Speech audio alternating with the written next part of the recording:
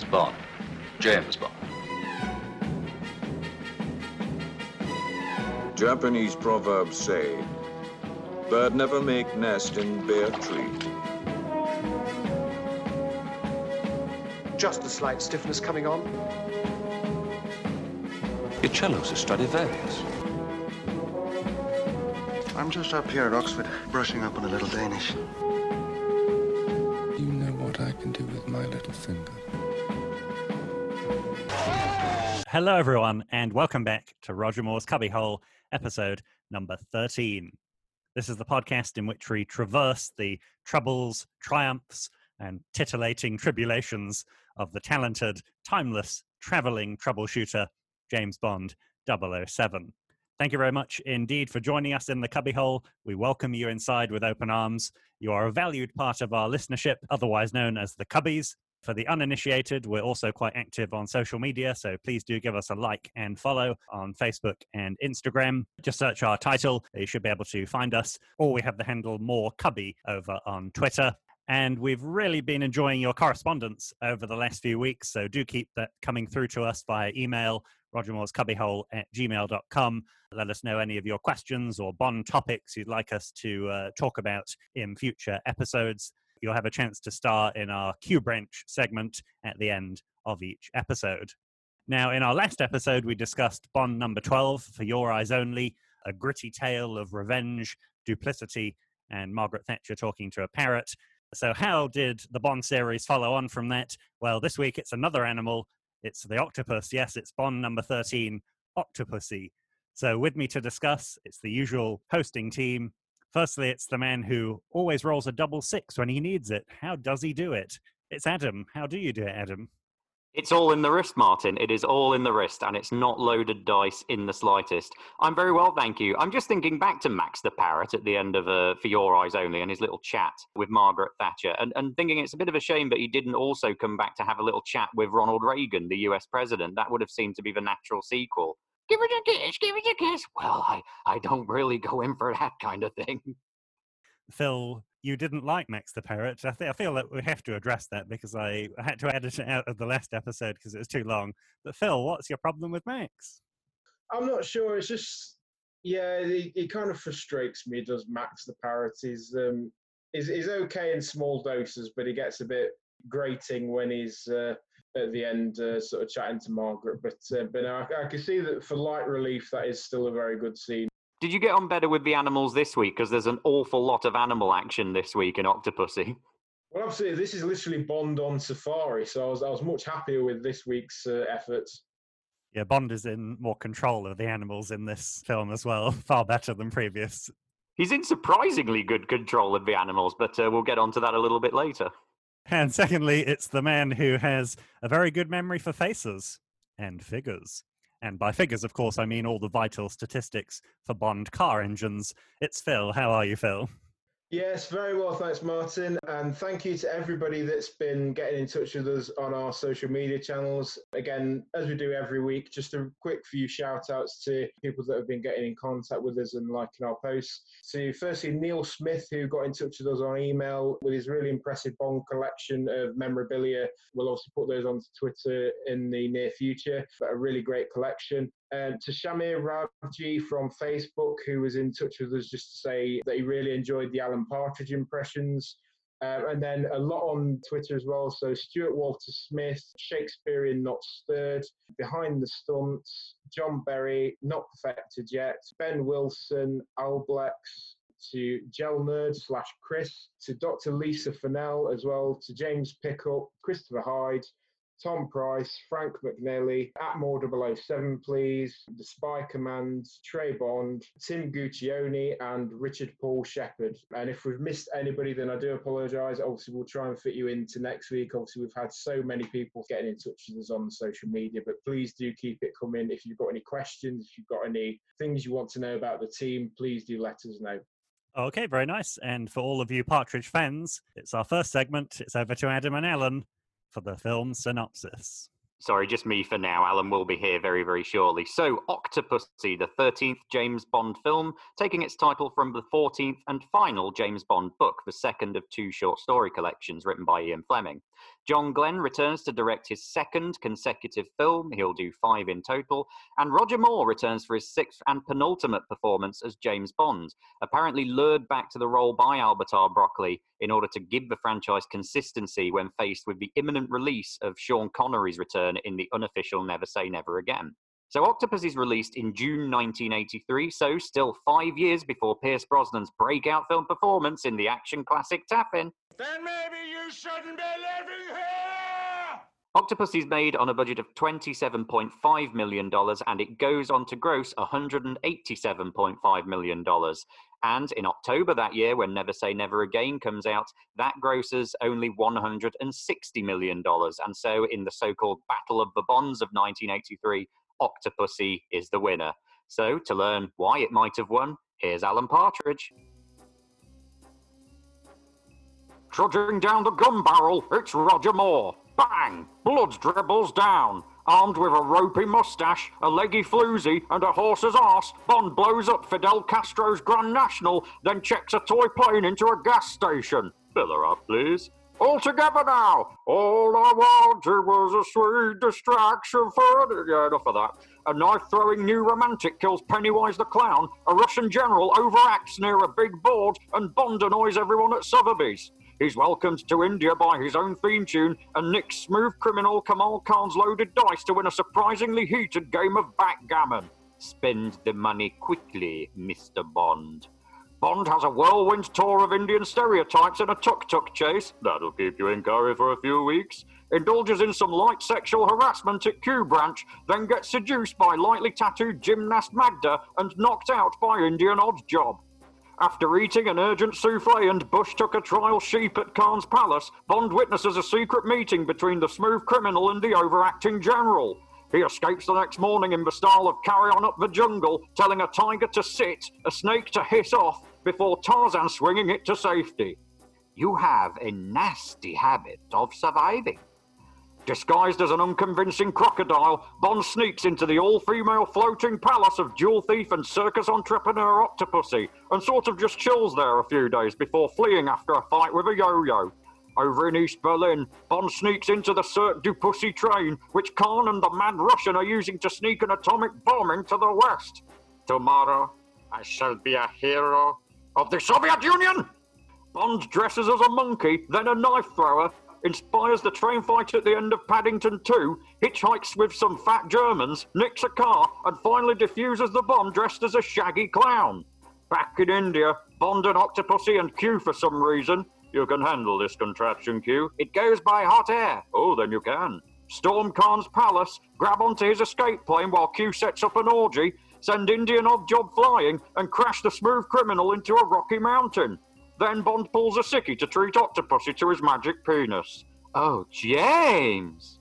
The end.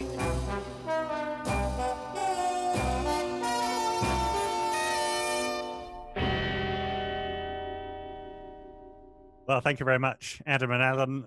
Alan has his plaudits on social media, but I like Alan's impressions. They're my favourites, some excellent ones in this film. So Octopussy, one of the longer James Bond films, but no time to draw your breath, really. It seems to be constant action. I hadn't watched this one in a while, and I couldn't really remember much of it. And I thought maybe that was because it was boring, but quite the contrary. It was action-filled, and maybe I couldn't remember it because there are just so many things that happen. So I quite enjoyed Octopussy, and it was a really entertaining film. There were lots of silly elements that Alan has just described, but in a way your brain doesn't have any time to process those silly elements because it's so entertaining. So what do you reckon, Phil? Where should we start with Octopussy? What were your impressions?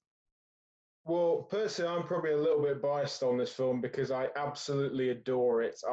This was the one, of all the Bond films to go back to, this was the one I was looking forward to the most because, yes, I know that Roger Moore is a bit long in the tooth at this point, and obviously the age is starting to show a little bit, but I just love it to bits. I don't know why. I think it's just because of the mix of action and the plot is so well honed. I just enjoy it so much. Again, it's one of those films where you don't have to have a back plot of what's happened in previous films. You can just go into it not having watched a Bond film at all. Like we mentioned last week with For Your Eyes Only, there are elements of For Your Eyes Only that you can overlook because the rest of the film is so good. And Octopussy is exactly the same. There are stupid elements that you can overlook because the rest of it is so good. That opening sequence where you get the Acro Star going through the aircraft hangar is one of the best action sequences of the entire series for me, because it's so suspenseful and so dramatic. It's just so well put together and so well thought out, in my opinion. Yeah, I agree. I really like this one as well. I think, ironically, for a film which is in part about jewel smuggling, this for me is very much the flawed gem of the James Bond series. There's a slightly uneasy mix of styles going on, in the sense that we are carrying over from For Your Eyes Only that sense of autumnal melancholy, I guess, in the tone of the film, the Cold War kind of coming to its conclusion. You know, the Russians are in disarray, talking about disarmament. And we've also got this idea that various characters are kind of haunted by their own history at this point. But at the same time, there's a very deliberate move on the part of the producers back towards the spectacle, action, humour blend of The Spy Who Loved Me and Moonraker. And although I think the problems the film has largely stem from the fact that these two stylistic elements don't quite merge together, taken individually, it is the best film at portraying that sense of melancholy and the passing of time and the world order changing. It's second only to For Your Eyes Only in that sense. And in terms of doing the Roger Moore classic blend of action, humour and spectacle, I would again say it's only second to The Spy Who Loved Me. And so I think it's still a really fascinating and interesting film. So we kind of have two main villains in this film. We have Orlov, the mental Russian general, played by an equally mental Steven Berkoff. And we also have Kamal Khan, played by Louis Jourdain. For me, I think Louis Jourdain steals the show, even though Orlov is mental. I think his portrayal of Khan is excellent, just in the mannerisms, the way that he holds himself, perhaps encapsulated by the backgammon scene. That's just an excellent bit of interplay between Bond being very suave, winning the game by stealing his loaded dice, but a villain who you really get a sense that Bond has got under his skin, both with outbidding him or trying to outbid him in the auction and then beating him at backgammon. So what do you reckon to Khan? I'd agree. I think he delivers that sort of fine balance between sort of menace and sophistication in this role. He's particularly in the scene where they're in his private mansion, and obviously the Bond is his captor. And you get the scene with the sheep's head where obviously he just plucks the eye straight out of the socket and just starts eating it. Incidentally, apparently that was made from marzipan. It wasn't actually a real sheep's head. For any sort of animal rights people watching, it wasn't real. You know, I think the way that he portrays the character, you know, the sense of, you know, threat and danger, mixed in with the sense that he's very erudite. Yeah, Louis Jourdain's a very interesting actor in that at this stage, 1983, he's been around for a very long time in cinema, and he always referred to himself as, I always play French stereotypes, which he kind of does, but interestingly, he's never a leading actor. He always plays the romantic second lead to films which are largely about leading female characters. So most famously in the 40s, Letter from an Unknown Woman by Max Ophuls. But he plays a really interesting and I think quite new type of villain in this, which is the playboy villain. He's not really a megalomaniac, nor is he really involved in like intelligence or sort of, you know, working for an enemy nation, in so much as he is just this opportunistic jewel thief and this exiled Afghan prince, remember, who's kind of in this purely to make mischief and to make mayhem, which we haven't quite seen before. And it also gives him the fact that he is kind of exiled royalty, that element that he's not particularly fazed by Bond. He's one of the few villains who is a snob and who is a wannabe gentleman and sophisticate, who doesn't feel like he is outplayed by Bond in the gentleman stakes. He is, of course, in the backgammon scene, another classic callback to the great Goldfinger golf game. But also in that dining scene as well, it's the fact that he kind of outmaneuvers Bond in terms of his taste and his gastronomic taste. He's the one who dares eat the stuffed sheep's head. And in terms of the way he plays it, it harkens very much back to Hugo Drax. He has that sophistication, the same very relaxed, laconic delivery that Michael Lonsdale used so effectively. He has gifted some lovely little zingers in the screenplay as well. I think the one at the end of the safari hunt where he's just sat on the elephant, I think the line is something like, "Mr. Bond is indeed a very rare breed, soon to be made extinct." So he's got a lovely little lilt the way he delivers those lines. There's a great playfulness to his performance. I like the fact that Bond seems to be the only person in the films who can spot these villains cheating. Like you mentioned Goldfinger there, Adam. Of course, Goldfinger also cheats at the card game by the Miami hotel pool. So obviously cheating, but only Bond realizes. And again, it happens here. Surely everyone realizes he's rolling double sixes every time. It is very strange no one catches these people cheating, for sure. I mean, I guess in the golf game, it's easy enough. You might not notice Odd Jobs dropped a ball down his trousers. But yeah, in this instance, and if he's done this a lot of times in this club as well, presumably a lot of very wealthy, very well-to-do people of the British aristocracy being fleeced in that place, they must have wanted some kind of explanation or investigation at some point. I think you mentioned the animal rights people, Phil. I'm pretty sure that was a real lamb's head. It was just the eyeball. The consistency was completely wrong for an eyeball. I think it may have been marzipan, according to the trivia. I wondered in that dinner party scene, it might be fanciful because Indiana Jones and the Temple of Doom is released the very next year, but I just wonder how much it would have influenced the banquet scene in Temple of Doom, which of course is also in India. It's at an Indian palace, and they're served, I think it's snake surprise and the chilled monkey brain dessert as well. And we do know that Spielberg wanted to direct Moonraker and didn't, and the Indiana Jones films were his way of just doing a Bond film, but not. Yeah, I think you could be right. I think a lot of examples in cinema are probably where directors take inspiration from others, and I think there's a lot of famous scenes that are probably lifted from other elements. I mean, probably Bond films themselves obviously lift certain elements from other films. Again, obviously we see in this one where the sort of the Tarzan leap to the jungle, which is obviously going directly back to the Tarzan films. And I don't think it's sort of anything wrong with that. I think it's just a case of being appreciative of what the media is and being appreciative of the source material. I'm surprised another film hasn't lifted Le Bon Surprise. That looks fantastic. What's in it? But then there would be no surprise with them, madame. Yeah, they never got as far as dessert at Khan's Palace, did they? They just sort of left it after nobody really wanted to eat the sheep's head. Maybe it wasn't a bomb surprise. Roger Moore's just sat there thinking, I've seen this before. How about the other mental villain, the Russian general Orlov? Very memorable character. I said I didn't remember much from Octopussy, but that was one character I did remember, was Orlov. What did we make of him, Phil? I think Steven Berkoff as Orlov is a brilliant choice, and he does it with the it basically becomes the pantomime villain, really. I mean, we don't necessarily see him throughout the film. He's only really there as a cameo in many respects, but just the fact of that kind of head swiveling lunacy that's present throughout. Obviously, Kamal Khan and Gobinda, his chief henchman, are part of the villainy of the film, but obviously General Orlov is kind of the glue that holds it together, really, because without Orlov, you kind of don't really get the impression where Khan's plan will go to. Obviously, Orlov kind of is the final piece in the puzzle for their kind of ambitions for what the megalomaniacal dream is for the film, really. Yeah, Berkoff's performance is on a different planet in this film, isn't it? Apparently Barbara Broccoli cast him on the strength of seeing him in one of his plays in London's West End, and his plays, if you don't know, are incredibly physical and big and demanding, and it's usually one man, him, playing all the parts, and he's definitely bringing some of that manic energy here.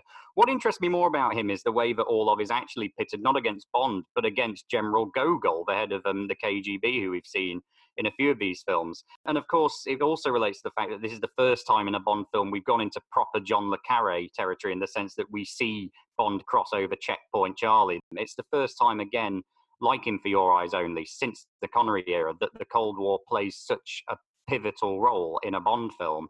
And I really enjoy that dynamic. And that final scene is fantastic when it's not Bond, but it is Gogol who hunts down Orlov and tries to have him captured alive, but has that lovely last little exchange where he just looks at him with absolute disgust, calls him a common thief and a disgrace to the uniform. So again, we've seen Gogol flit sides in terms of whether he's with Bond, generally speaking, or against him, generally speaking. And this is the most interesting playing out of that in this film, I think. And of course, brilliantly performed by Walter Gotell as well, obviously reprising the role of Gogol. And I think Gogol is another one of the great characters that's often forgotten a little bit, but he is quite pivotal to the progression of the plot, I think. Well, he plays a major role in that whole final elongated, I guess, suspense sequence. It's probably that whole chase, James Bond versus the bomb on the train, which is headed to the circus. It creates, again, a really classically Hitchcockian chase sequence. Hitchcock always talked about the importance of letting the audience see how much time is on the bomb and where it's at, so that you have some kind of knowledge ahead of the characters, and that you as the audience know the tension and you feel the suspense because you know how close everything is getting to, to the countdown hitting zero. And that whole sequence is played pretty straight, even though there are a few moments of light relief with obviously Bond dressed as a clown, Bond nicking a car from a German woman who won't get off the payphone. But it's generally played as proper, elongated, stretched out suspense. The fact that we've sort of been having the tension as a slow build, and then suddenly the pot is off the stove, it boils over, everyone starts screaming, and then everything goes down to a deathly quiet as Bond defuses the bomb. It's a lovely handled climax to that whole suspense sequence. In a way, I think there's a nice juxtaposition of the comedy with the seriousness. So that's why I can let go the fact that Bond is in a clown outfit, and it took him apparently 20 seconds to get in full makeup and clothing. I can forgive it because there's a real sense of desperation actually when he does get to the bomb and the soldiers have got him, but he desperately wants to get there and defuse it. So yeah, I really enjoyed that whole ending. Yeah, everyone gives the film a bit of a go for dressing Bond as a clown, just being like, oh, James Bond, he's dressed as a clown, oh dear. But yeah, in context of that sequence, it's a brilliant choice because it's slightly surreal. But again, it shows proper spy work. He has to dress as a clown, and he has to, even though he's down to the last few minutes, he has to put full makeup on, otherwise they're going to spot him immediately. I mean, we should perhaps segue very briefly into Roger Moore's costumes in this film. We've seen him in some absolute crackers throughout, from spacesuit to Clint Eastwood poncho in Moonraker, and of course the Lawrence of Arabia gear in Spy Who Loved Me. But he's really going all out in this one. There's the new romantic knife thrower, there's the monkey suit that he hides in on the train, there's of course the clown, not one but two lovely tuxedos. And let's not forget the speed in which he could get into and out of those costumes as well. How on earth he got into that gorilla suit with no one noticing and then get out of it again before Govinda manages to take its head off is something that is quite amazing. I mean, is Bond the greatest illusionist in the world and nobody is actually aware of it? I mean, I don't, you guys know me well, I don't laugh out loud too often at films, but I did actually laugh out loud when he was in the gorilla outfit and he checks his watch when Khan mentions what the time is. Incredible. Yeah, I love the fact that Bond thinks when, people might have the time wrong, when they are setting an atomic bomb's countdown timer. That's probably the one time in your life that even if you were a bit tardy, you'd probably make sure you got exactly the right time at that moment. We should talk about as well the fact that Roger Moore's Bond always seems almost a little amused by the villains up to this point. Like, he's not properly angry at them. He is obviously taking his mission seriously, but he's almost like charmed, in a sense, by these villains. He always takes them with a bit of lightheartedness. In this one, that scene he has with Steven Berkoff as all off in the train, he is really angry. It's a really interesting chat, that, and obviously going against Berkoff, who is a very intense actor, there's a real sort of angry intensity to that scene, but I don't think we've really seen before. Leave that, let's go. Let's stay. Sit on that box, hands on your knees. Come on, move. Why is that bomb on the train? Who are you? I'm British Secret Service. You should be more concerned about getting out of here alive. I am more concerned about an atomic bomb exploding on a U.S. Air Force base. You surely can't be inviting a full-scale nuclear war. What happens when the U.S. retaliates? Against whom?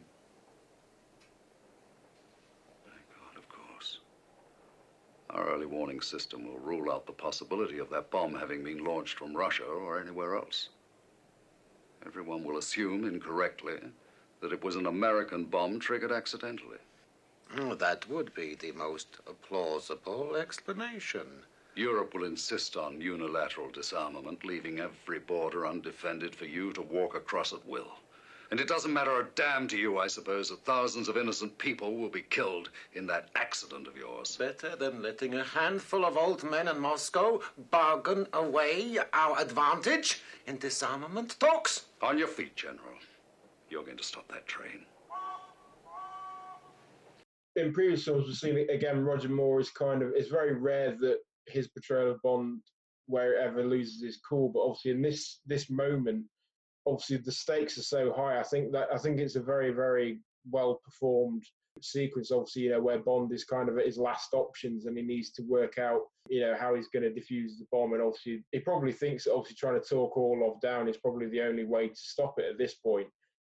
Just to say as well, with those final scenes, with the train stunts, I think they are another progression of the action sequences we've seen before, because obviously we've mentioned in previous episodes where certain finales have been a little bit of a damp squib, but in this one it's really, really tense and really, really heightens as it goes through. Yeah, I think I was on a bit of a downer in our last episode. For Your Eyes Only was quite good, but I think we mentioned that I wasn't impressed by the action scenes. And I think you mentioned, Adam, that there wasn't a sense of it building up. Whereas here in Octopussy, you do get that sense that it builds up. And I think that's why this one was more entertaining and I found it, better.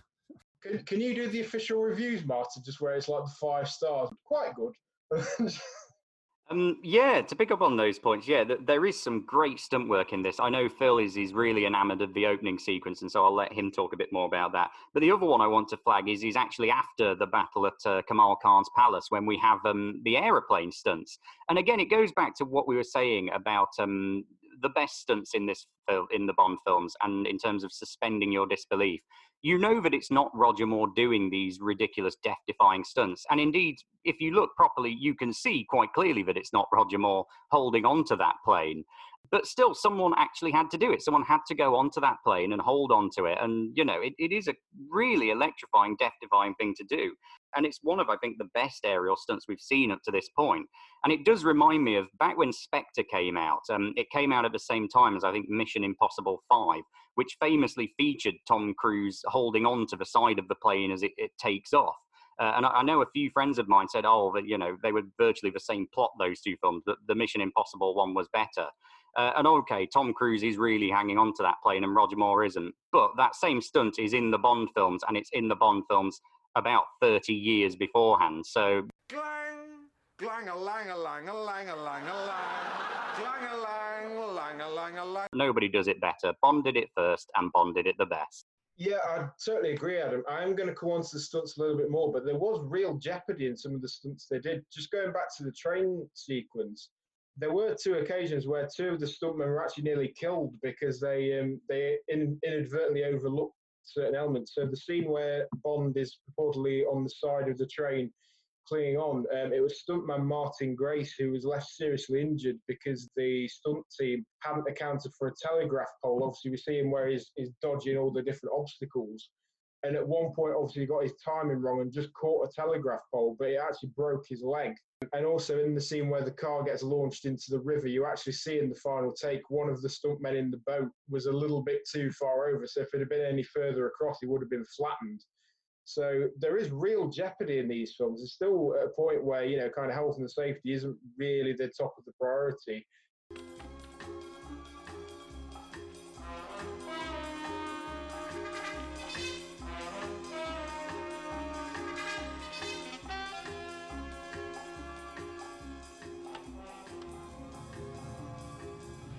There's a lot more Roger Moore eyebrowness going on in this film, and it particularly comes in that he seems to constantly in this film be sneaking past windows where women are in a state of undress. He does it first time when he's creeping out of his room at Kamal Khan's palace, and he creeps past Magda's bedroom, and she just happens to be like taking off her sort of black garter and suspenders. And then he does it again where on the middle of the fight on the side of the train, he just happens to be climbing by Octopus's window while she's getting a massage.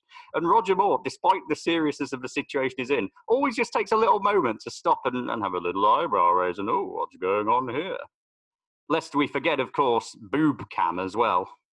Yeah, I was about to mention that, Adam. I think I had in my notes, Bond equals horny in this film. Just the eyebrow raisers were incredibly turned up, weren't they, from previous installments?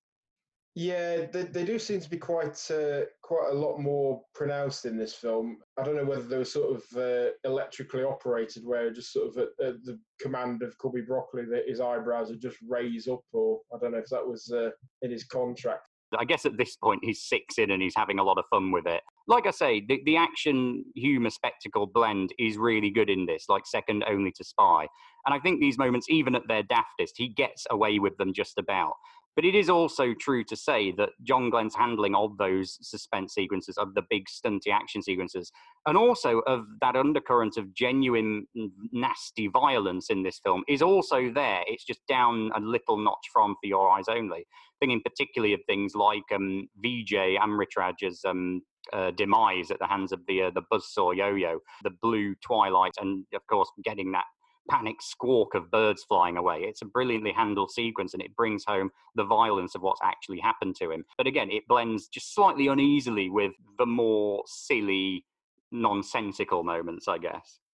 Yeah, I'd agree with that, Adam. I think Vijay is actually a brilliant ally as well to Bond. I think he's one of the best, probably forgotten quite a lot as well. But no, I think that scene itself is a brilliantly shot and brilliantly emotional sequence, particularly because of its simplicity, as you've mentioned, the fact that you don't really see any violence as such, with the exception of the shine from the yo-yo saw. But it's just so beautifully put together and builds to that point. And then obviously there's quite a somber moment when Bond returns to Q, and Q himself is quite upset by it in many respects. Obviously, he just says that he was alive when he found him. Yeah, I think Vijay does an excellent job, considering it's his first film, I think, after his tennis career. And we do follow him on Instagram as well, so hopefully he's listening. But I do like his character, and particularly with that gruesome death. I mean, that could have been Q, couldn't it? Q does play a bigger role in this, and he was waiting by the lake. That would have been horrendous, wouldn't it, if Q would have met his demise with the yo-yo. Overall, I really like Q in this film. I like his little quips that he has, annoyance with Bond. There was one line that's right at the end of the scene that's quite easy to miss, where Q talks to Vijay and says, "Don't follow his bad habits," or something, which I thought was quite a nice little line. But yeah, I was impressed by Q.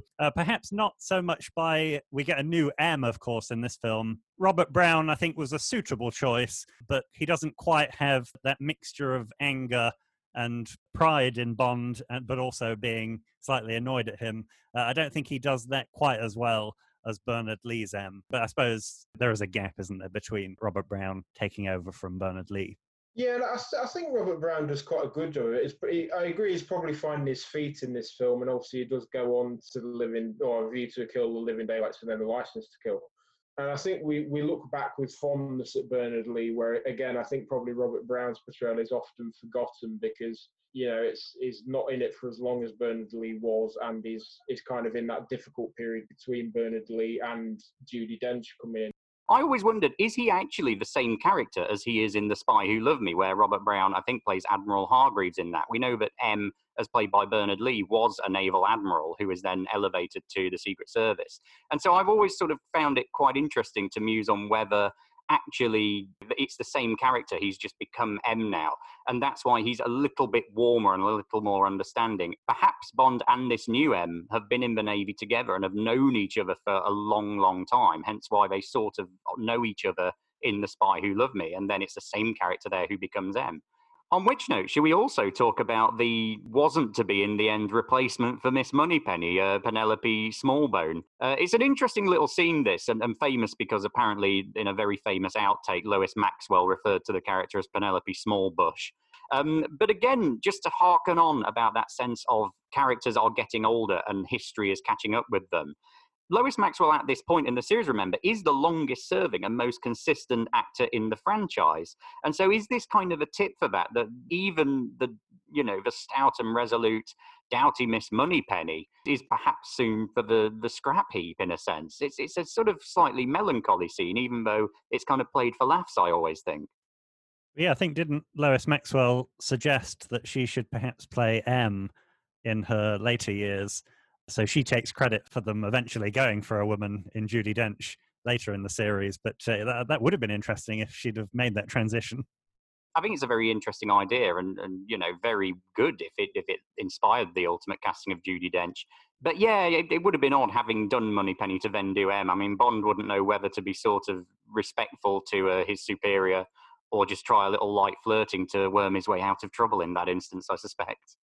The light flirting would have come with Miss Smallbone. Even you're getting it wrong. It's very easy done. On the subject of actors getting older, did you hear it? Did you hear it in this film? The first appearance of our favourite sound effect in the whole series, Roger Moore's old man groan. I loved it. I knew it was in this film once, but I couldn't remember where it was. So half of me was, as well as making notes, just listening out for it. It's such a ridiculous sound effect. Yeah, it's an unusual decision for the producer to leave that in. I think the fact that they then carry it on into A View to a Kill, where it's obviously much more pronounced. But I think you can't really consider Roger Moore's films without the old man groan. I think they've become kind of his go-to sound effect. Incidentally, if you do want to play a fun game, and if you are watching these films along with us, when you watch A View to a Kill, see if you can count the number of old man groans that are in it. I think it's about 5 or 6. That number will certainly increase dramatically.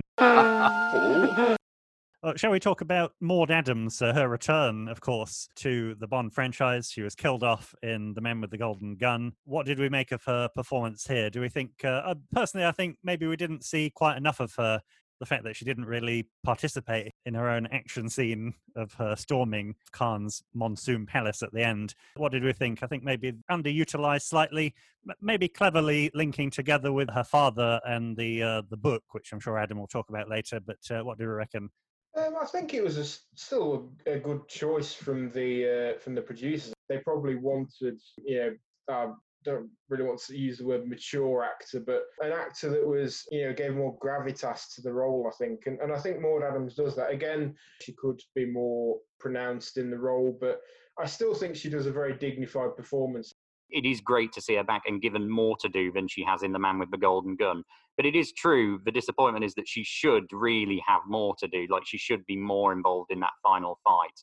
Having said that, this is, I think, one of the better of the Bond heroines. It's interesting talking about the book, which we will in a moment. She kind of harkens back very specifically to the Pussy Galore of the novel, who is, of course, the leader of an all-female gang of cat burglars. But Maud Adams plays her with this incredible sense of power and an unapologetic sort of, pride at what she's built up through admittedly criminal means. But she brings such enigmatic sensuality to the role again, which I think is just absolutely wonderful. We glimpse her, in snatches before we actually see her revealed full on, obviously kind of Dr. No-like or Blofeld-like even. And we also get a lovely callback to Scaramanga in The Man with the Golden Gun in terms of us not knowing if this will be our chief villain actually or not, as well as our main Bond heroine, something we don't fully pull off until Electra King in The World Is Not Enough. But again, she's sort of, there's a history to the character and there's a great, well-defined backstory to her, which means she knows Bond. She's crossed paths with him before. They're both old campaigners and they can both, therefore, get under each other's skin. And she's questioning his psychology as a hired killer every bit as much as Scaramanga was using that to needle him. There's also, to segue into the music a little bit, there's, I know, Phil, you are not a fan of this film's theme tune, All Time High. And I'm not going to argue it's one of the better Bond themes. But actually, John Barry uses it really well in this film. I think that when he orchestrates it so that it's slightly slower and it underpins those great scenes between Bond and Octopussy in the floating palace, I think it brings out that real sense of melancholy and of time having passed and a sadness, really, that these slightly older characters are still having to go around the world putting themselves at risk. Yeah, I must admit, I am quite vocal in my dislike of Rita Coolidge's theme for the film on All Time High. I think it's just, I'm not sure if it's just, it feels quite weak compared to the previous films. But no, I do agree, John Barry's work with the instrumental score is beautiful. There is quite, I do agree, there is quite a sentiment of, not quite loss, but of the fact that these are kind of characters that are advancing in age, and obviously that is reflected in the theme tune itself. We've spoken about things being influencing other films, and All Time High is in Ted. So I think that settles the argument, Phil. It is a great theme tune. I also like the Bond tune that Vijay plays in India. Perhaps links together with Connery coming back in Never Say Never Again, and they're trying to assert themselves. This is the real Bond. Bond even recognizes his own theme tune. Yeah, I always find it slightly odd that Bond recognises his own theme tune. Does he just know, therefore, that that's his theme tune? I mean, maybe it's just a random. He thinks it's a random musical code, but it is very odd. Almost like perhaps he insists on his theme tune being played. Just in real life, where he's got seconds to defuse a bomb. No, I'm only going to do it if someone plays my theme tune. So maybe every 00 agent just has their own individual theme tune. So 009 had a clown theme just because he's dressed as a clown. Maybe obviously Bond's got his own sort of more revered theme tune that everybody can recall. It's just we don't know the other 00 theme tunes. Surely it'd have been more appropriate if Vijay Amritraj had just played on the State Charming Flute, the Wimbledon theme. Maybe, I mean, that would surely have been a bit more appropriate to the situation. Oh, that's Wimbledon. Oh, it's Vijay Amritraj. He works for MI6 now. I always think they missed a trick not using a bit more of his tennis skills. I kind of, in my mind, sort of envision him there with racket having to, bounce a load of grenades over a net or something like that. Yeah, of course, in previous films, Bond has been quite good at all manner of sports. So, I mean, he could have just had a little session, couldn't he, with Vijay? Yeah, you get the feeling Q could have probably developed exploding tennis balls as well, that you just you fire towards the enemy vehicle. Phil, you should absolutely have been writing this film, because why didn't they do that? That would have been so perfect and so hilarious. That's an absolute opportunity missed here. I don't know if we want to mention it as well, but do we want to talk about Gobinder, kind of Kamal Khan's right-hand man? Because he's quite pivotal in terms of his role as well. Is he pivotal? Well, I would say so. I think he's a very effective henchman. Would you not agree? Because he's very much physically imposing, and he kind of does whatever Khan tells him to do. He's very much a ruthless henchman. I think what I do like about Gobinder is in Kabir Bedi's performance, he channels a lot of. We've talked about the physicality of Bond villains before, but actually he does most of the work in this with his eyes. They sort of almost seem constantly bulging and straining and bloodshot. I think Gobinder is very much Indian odd job. I mean, down to the use of distinctive headwear and crushing the implement that has been used to thwart his boss in the gaming stakes, in this case, the loaded dice, which presumably Khan wasn't very happy about when Gobinder sees to them. He sort of thought, well, why have you done that? Okay, it hasn't worked this time. I could have used them again. You mentioned in the Goldfinger episode, Adam, that you tried to crush a golf ball. Have you tried it with the dice? I presume it's a bit easier. It's a bit easier in this case because you've got two dice, so you can sort of use their strength against each other. But I haven't managed yet to crush a pair of dice. No, it hasn't happened, I'm afraid. Going back to Gobinder, I did quite like the comedy moment when they're leaving the circus early, Khan and Gobinder, and then the car briefly doesn't start, and they both look at each other. I thought that was a lovely moment. Yeah, it is right to pick out some lovely comedy reactions from Kabir Bedi. There's the other one in the final fight sequence when Khan says to him, go out there onto the plane and get him. And he just goes, out there? You madman, I'm not going out there. Going back to more serious stuff, one scene we haven't mentioned, which I do really want to give a check to, is the first scene after the title song, which is the murder of 009. And again, we talked a little bit about people have a go at the clown costumes in this film, and people perhaps out of context thinking it's a bit ridiculous. But in context, those clown costumes work. And in that sequence in particular, I think it works absolutely brilliantly. The clown outfit gives it a sense of the surrealness of the man with the golden gun as well, alongside that violence of For Your Eyes Only, which whereas it was played for kind of oddness and ridiculousness in Golden Gun, here it actually contrasts really nicely with the threat of what's going on. And that final sequence where he just collapses dead at the British embassy and the Fabergé egg falls out of his hands, it's a lovely little closing shot to that sequence. Yeah, I'd agree. It builds tension from the very start. And also not to forget, obviously, the two twin henchmen in this, who I incidentally didn't realise were twins. I actually just thought it was the same actor kind of duplicating the same part. I never actually knew they were genuine twins, but the menace that they kind of produce throughout the film, and obviously Bond has to overcome them later on in an act of revenge. Again, it's that kind of that henchman of how is he going to defeat partly because there's two of them, but also because they themselves have their own deadly skills with the knife throwing. Yeah, when I was a youngster, I thought that the clown at the beginning was Roger Moore, because it's hard to make out his face under the makeup. So I had my own Partridge moment where I was thinking, oh my God, he's dead. You're not thinking that. I sure am, boy. Ever heard of Evel Knievel?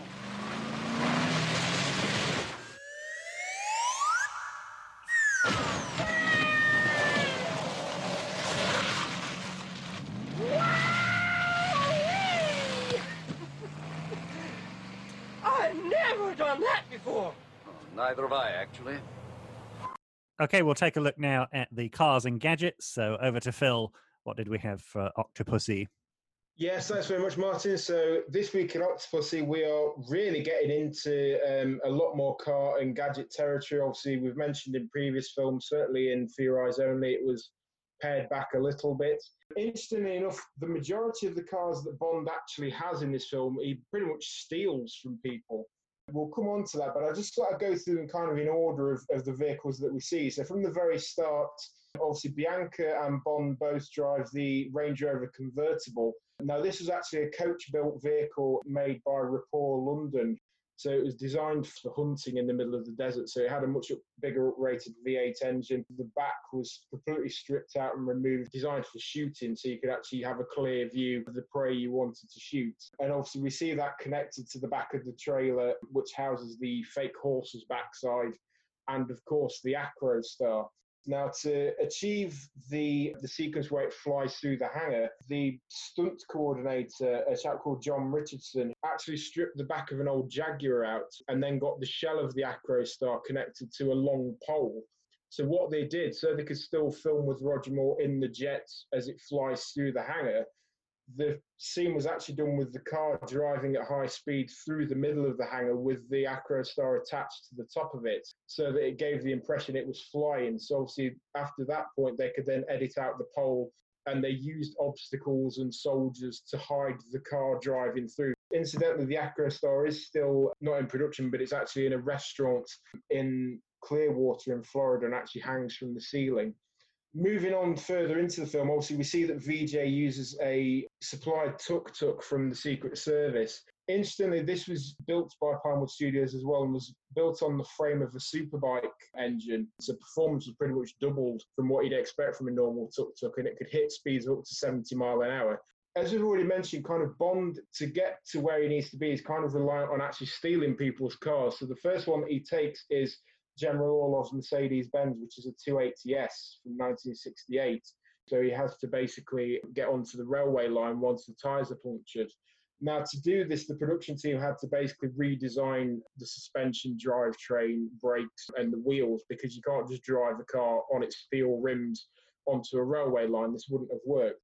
Incidentally as well, that scene was actually not shot in East Berlin at all. It was filmed at the glamorous location of the Nene Valley Railway in Cambridgeshire, which is still going today. I'm delighted to say that from August of 2020, the Nene Valley Railway will reopen to the public. But no, that was where they filmed that entire sequence. The other car that I wanted to come on to as well is one that kind of gets overlooked and often forgotten in the entire Bond franchise, but is actually one of the greatest cars of all time. It's the 1981 Alfa Romeo GTV6 that Bond steals towards the very end of the film. This had the wonderful 3.2 litre V6 engine. It leads to one of the great action sequences as well, where Bond is pursued by the German police, and obviously we then see it go through the American airbase. Going on to the gadgets, we've already kind of mentioned the yo-yo buzzsaw, which is used to great effect, sadly on VJ, but also to nearly kill Bond. You know, it's a great design from the minds of the Pinewood design team. And also the acid pen and the listening device, which connects to the tracker and the bugging device in the Fabergé egg. The other main device that's used is obviously the Seiko LCD TV watch and tracker. So again, Seiko returned for the fourth film as sponsors, and obviously this is where we see the slightly problematic scene of Bond zooming in on the lab assistant, and of course where he uses it to monitor where Kamal takes Octopussy. So that's a really, really quick run through kind of the gadgets and cars that we used. Phil, have you taken a backhand from the Nene Valley Railway or something? There was a lot of publicity for them in amongst that. I will put this out as a disclaimer. I have not been paid to promote the Nene Valley Railway under any circumstances. I just happened to be having a quick browse on their website. So the Nene Valley Railway are still in operation, but they do appreciate donations from the public. So you're bloody doing it again, Phil. You're saying donate to them now. What is this? We're not in the pocket of the Nene Valley Railway. Yeah, unless they want to pay us. Yeah, unless they actually genuinely do want to give us some money. Yeah, in which case we'll mention them every show. Yeah, no, I mean, that's what I'm kind of alluding to. If the Nene Valley Railway representatives are listening and you do want to get involved and, maybe help us out a little bit, get in touch. I'm one for plugging. We'll tweet them. We'll tweet them. I was just thinking the amount of train action that Bond gets throughout this film series. It's amazing he hasn't run into Michael Portillo at some point. My Bradshaws tells me that if you cross the Iron Curtain at this point, there's a rather lovely circus on both sides. That's you plugging your own work, Adam. Outrageous. I haven't worked on that for years. Okay, so over to Adam now. Buy the book 007. What are the links with the novel? Why don't you acquaint yourself with the manuals? You'll be able to shoot through that in a couple of hours.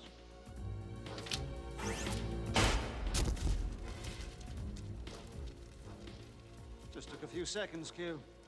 Thank you very much. So, once again, this film adapts 2 short stories from one of Fleming's collections. In this instance, his final, posthumously published selection, Octopussy and the Living Daylights. All 4 of these kind of published after he died because they're slightly more experimental, I guess, in structure, and so don't really fit in with the rest of his Bond writings very easily. But we adapt 2 stories from this collection. We'll start with the title story, Octopussy, which actually pretty much works his way into the film verbatim as the backstory that Octopussy gives for her father when she first meets Bond at the Floating Palace. So the whole story is narrated in flashback by Major Dexter Smythe, whom Bond has met in Kitzbühel in Austria. Now, Smythe, as is said in the film, is a World War II hero who, after the war, found a stash of Nazi gold with a mountaineer whom Smythe killed in order to claim all the loot for himself. And Bond is sent to track him down when the body of this mountaineer thaws 15 years later. Smythe is, when Bond finds him, an alcoholic who is fishing every day near a coral reef where he has made a friendly pet octopus whom he has nicknamed Octopussy. And after hearing Smythe's story in flashback, Bond does decide, as Octopussy mentions in the film, to leave the Major, commit suicide and spare his reputation rather than return with Bond to England, as was his mission in order to face trial. It is Octopussy, the octopus itself, who actually ensnares him and drags Smythe to his death. Now, the very interesting thing about this, actually, which doesn't survive to the film, is the identity of the mountaineer Smythe killed, which is in fact Hans Oberhauser, and in the short story is a father figure to James Bond when Bond was orphaned in his youth. And this survives pretty much verbatim into the much later Bond film Spectre, in which Ernst Stavro Blofeld was the biological son of the same Oberhauser, the same mountaineer who looked after Bond after him being orphaned.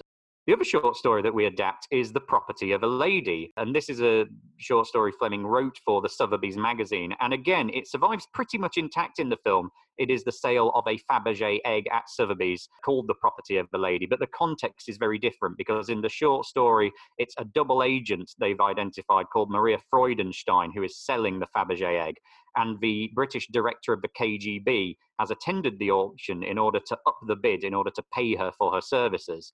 And so Bond is there not actually doing the upping of the bid, but actually casting his eye around the auction room so that he can identify the secret British director of the KGB. The only other thing really to say is that actually Kamal Khan's reaction to losing the backgammon game to Bond, i.e. spend the money quickly, Mr. Bond, is lifted verbatim from the novel Moonraker, when Sir Hugo Drax in the book, loses to Bond at bridge when he and M take him on at the Blades Club. Okay, thanks a lot, Adam. So we'll move on now to That's Not Okay Anymore.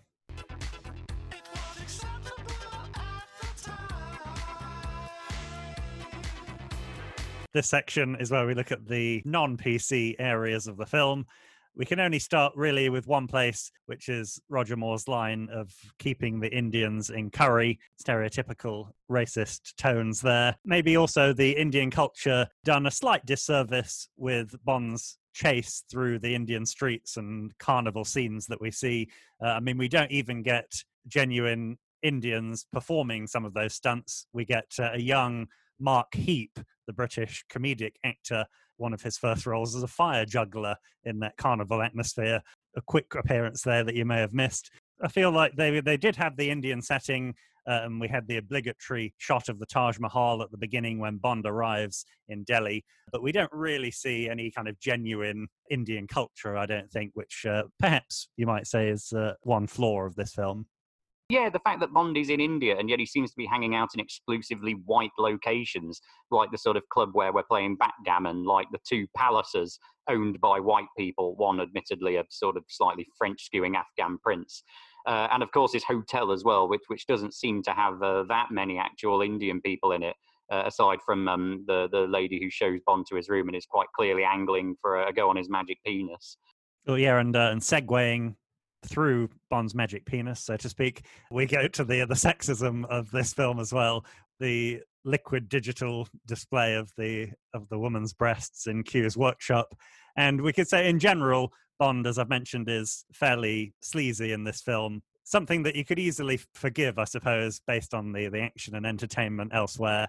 But it does seem like every single woman in this film wants to go on Bond's magic penis, and his lines are not particularly great. Yeah, and it is a bit disappointing after For Your Eyes Only, in which actually there was quite a clever negotiating of Bond's advancing years and the women all being a bit younger, and there always seemed to be a clear reason and progression towards the ones that he does sleep with. Whereas in this one, yeah, there is a little bit of arbitrariness. Then finally we get the scene with Bond and Octopussy where he is slightly forceful, let's say, in his first kiss. And I mean, we know that they do have a history, they have a background, these two characters, but we as the audience, we don't really see that background. We just get quickly told what it is. So it does seem a little bit like their relationship gets rather intense, rather fast in that scene. Not particularly honourable actions there by Mr. Bond. Hang on, do you not want to mention the German stereotyping of the two people in the car who just seem to be presenting Weiss beers and sausages to him when he's hitchhiking? Yeah, I did forget about those two. They were quite lovable though. It's a lesser crime, and they are helping him out when a lot of people didn't. I mean, those young Germans just drove off and left him. I mean, I did quite like those moments where Bond is kind of taken out of the spy world. And people who don't know him, like those youngsters, just making fun of him by pretending to pick him up. I did quite like that. Yeah, it was a nice, lovely little touch, isn't it? Oh, yeah, let's have a little game with this old geezer who's running around dressed as a new romantic. They'd feel awful if the bomb had actually gone off and then someone had told them afterwards, and if they'd only given him a lift. Okay, so let's go over to Q branch, i.e. the questions branch. So it's your questions, your discussion topics from you, the listeners. What have you got for us this week? What have we got, Phil? So one was from Neil Smith, who asked us a couple of questions on email. So I guess perhaps Adam and Martin, you'll be able to elaborate on this. But the first one was, how many Bond films did Connery wear a toupee in? I'm happy to field this one. I did have to go and look this up. So when I first heard this, I always thought that the two official films he wore a toupee in were You Only Live Twice and Diamonds Are Forever, for the very simple reason that it's quite obvious that he's wearing a toupee in those films. After a bit of digging, and there are some conflicting accounts on this, the answer is apparently all of them, but not in all cases a full toupee. So apparently when he came to do Dr. No, he was already receding at the sides of his hair, and so he wears a partial side toupee in, I believe, Dr. No and From Russia with Love. And then actually, because the hair on top is starting to recede as early as Goldfinger, from then on in, he's on full toupee. So actually, he's wearing a full or at least partial toupee in every single Bond film he does. Is that why he faces the dragon tank full on in Dr. No? Because if he goes side on, it'll singe that lovely toupee. Yeah, well, that does explain it, absolutely. And the second question that came through as well was, going back to Moonraker, are we aware of the famous Mandela effect regarding Dolly's braces? And do we actually remember having them in the film itself? Well, I had to do a bit of research for this one as well. People who don't know, the Mandela effect is where there's a group memory that's false. So many people have the same memory of something that never actually happened. Mandela, coming from Nelson Mandela, many people think he died in prison and they remember kind of odd, specific details of the news report of him dying. And many Bond fans think that Dolly had braces. I personally, when I was rewatching this one, I was half expecting her to have braces, but I don't think I have any specific memory of her wearing them. But it does seem to be the obvious joke, doesn't it, that the girl would have a mouthful of metal, and that's why she falls in love with Jaws. So maybe people are just kind of filling in the joke themselves. Did you remember braces, Adam? No, I never remembered braces. Yeah, I think you're absolutely right. I think it's a combination of everyone anticipating that was the joke, with perhaps the fact that she's wearing very thick-rimmed glasses as well. I looked into this. Apparently there was some kind of early publicity in Finland, in which she is seen wearing braces. And no one's ever really been able to find this, but there's a suggestion it's somehow made its way to the UK's publicity, and that perhaps people are remembering the advert rather than the film itself. Okay, thanks, guys. So the final question as well is one to all three of us, and it comes from Twitter, from the James Bond July challenge from Time to Bond 007. If we could pick one Bond actor, alive or dead, that we would like to have dinner with, who would it be and why? So for me, if it was just one of the actors, it would be Desmond Llewellyn, just to ask him whether he actually came up with all those brilliant Q inventions, or if it was, kind of on the part of the production team only. I mean, I think in fairness, if we're saying dead, we'd have to say Roger Moore. I mean, dinner with Sir Roger, I think, would be an amazing experience and just so much to talk to him about. If we're talking alive, I actually think Grace Jones. I think she'd be a phenomenal dinner companion. You'd no idea where that night was going. Yeah, I can't top that answer. I think Roger Moore, certainly, for going for someone who's deceased. In terms of alive, no, I'm not sure. Would you, Martin, would you actually, in fact, go for Hervé Villechaize? That would certainly be a very interesting night time. I was going to say it might depend on where the dinner was being held and how good his knowledge of the local nightlife was, shall we say. See, I'm very surprised nobody's come back with Max the Parrot. I'm quite surprised nobody came up with that suggestion. But why would they? All the people you could have, you want the parrot? You've gone too far the other way on Max the Parrot now. We loved him, Phil, but we're not going to have dinner with him. No, I'm just saying there's been a lot of, we've waxed lyrical about Max the Parrot in the previous episode. I didn't know if he was high on our guest list. Okay, so that brings us to the end of the show. But before we have our outro song, we go over to the quiz, and it's Adam's Honours this week.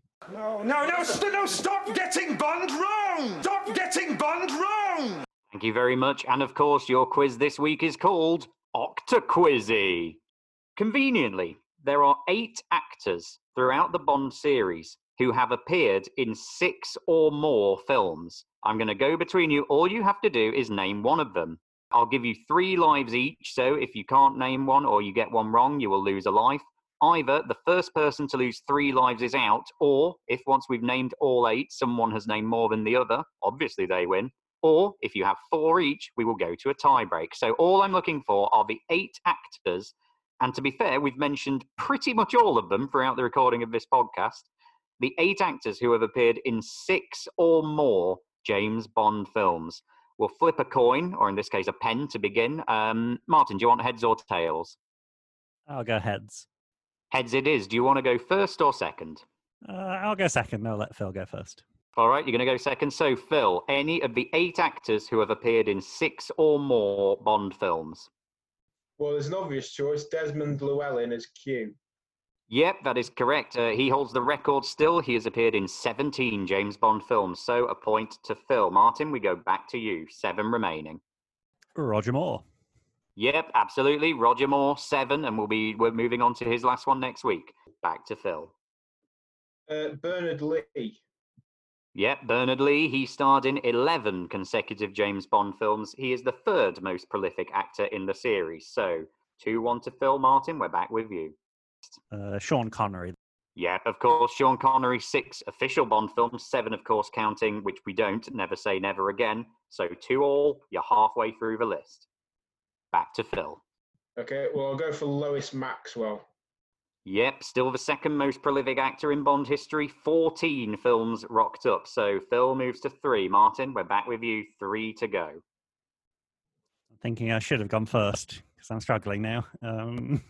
So I'll tell you, 2 of these, they play the same character in all of their appearances, and the other has played 2 characters across the series. I don't think he has, but I'll guess Sir Freddy, Jeffrey Keane. You are correct. He's on there. He does 6. He is in every film from The Spy Who Loved Me through to The Living Daylights. He appears at the very end of that. So, yeah, that's correct. Well done. I thought that was the one you might struggle with. So, 3 all, 2 to go. Phil, can you get one of them? The actor that's probably played the 2 characters, is that not Walter Gotell as General Gogol and in Thunderball or Diamonds Are... No, Diamonds Are in... From Russia with Love. He is the head of, from Russia with Love, the head of Spectre Security. You are correct, yes. Walter Gotell has done 7 in total.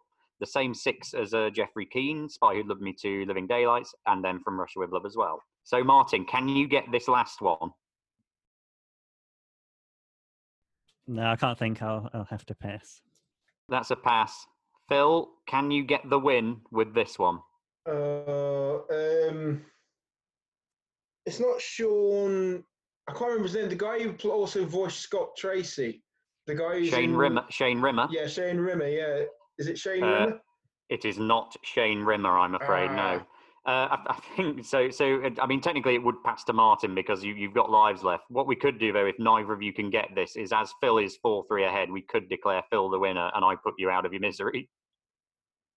Me. Phil, do you think you've got it? Can I Yeah, let's see if you can stick. Yep, go on. Well, I'm sure it's Judi Dench. It is Dame Judi Dench, played M in 8 films, the last 8. So Phil claims it.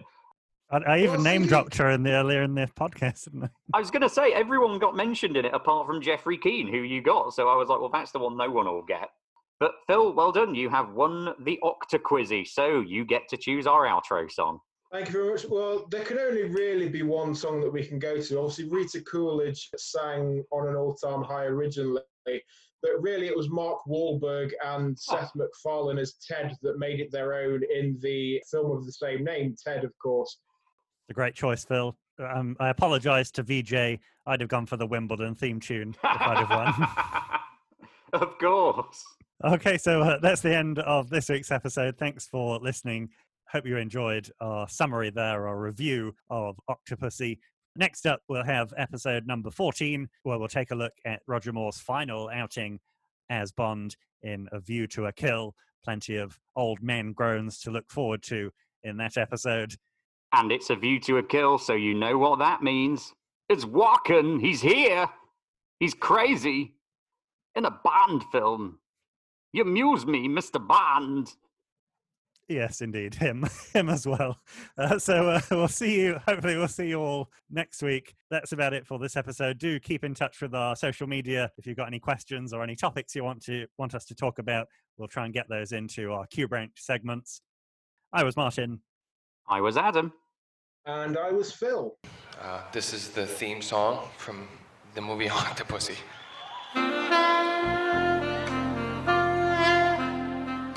All I wanted was a sweet distraction for an hour or two.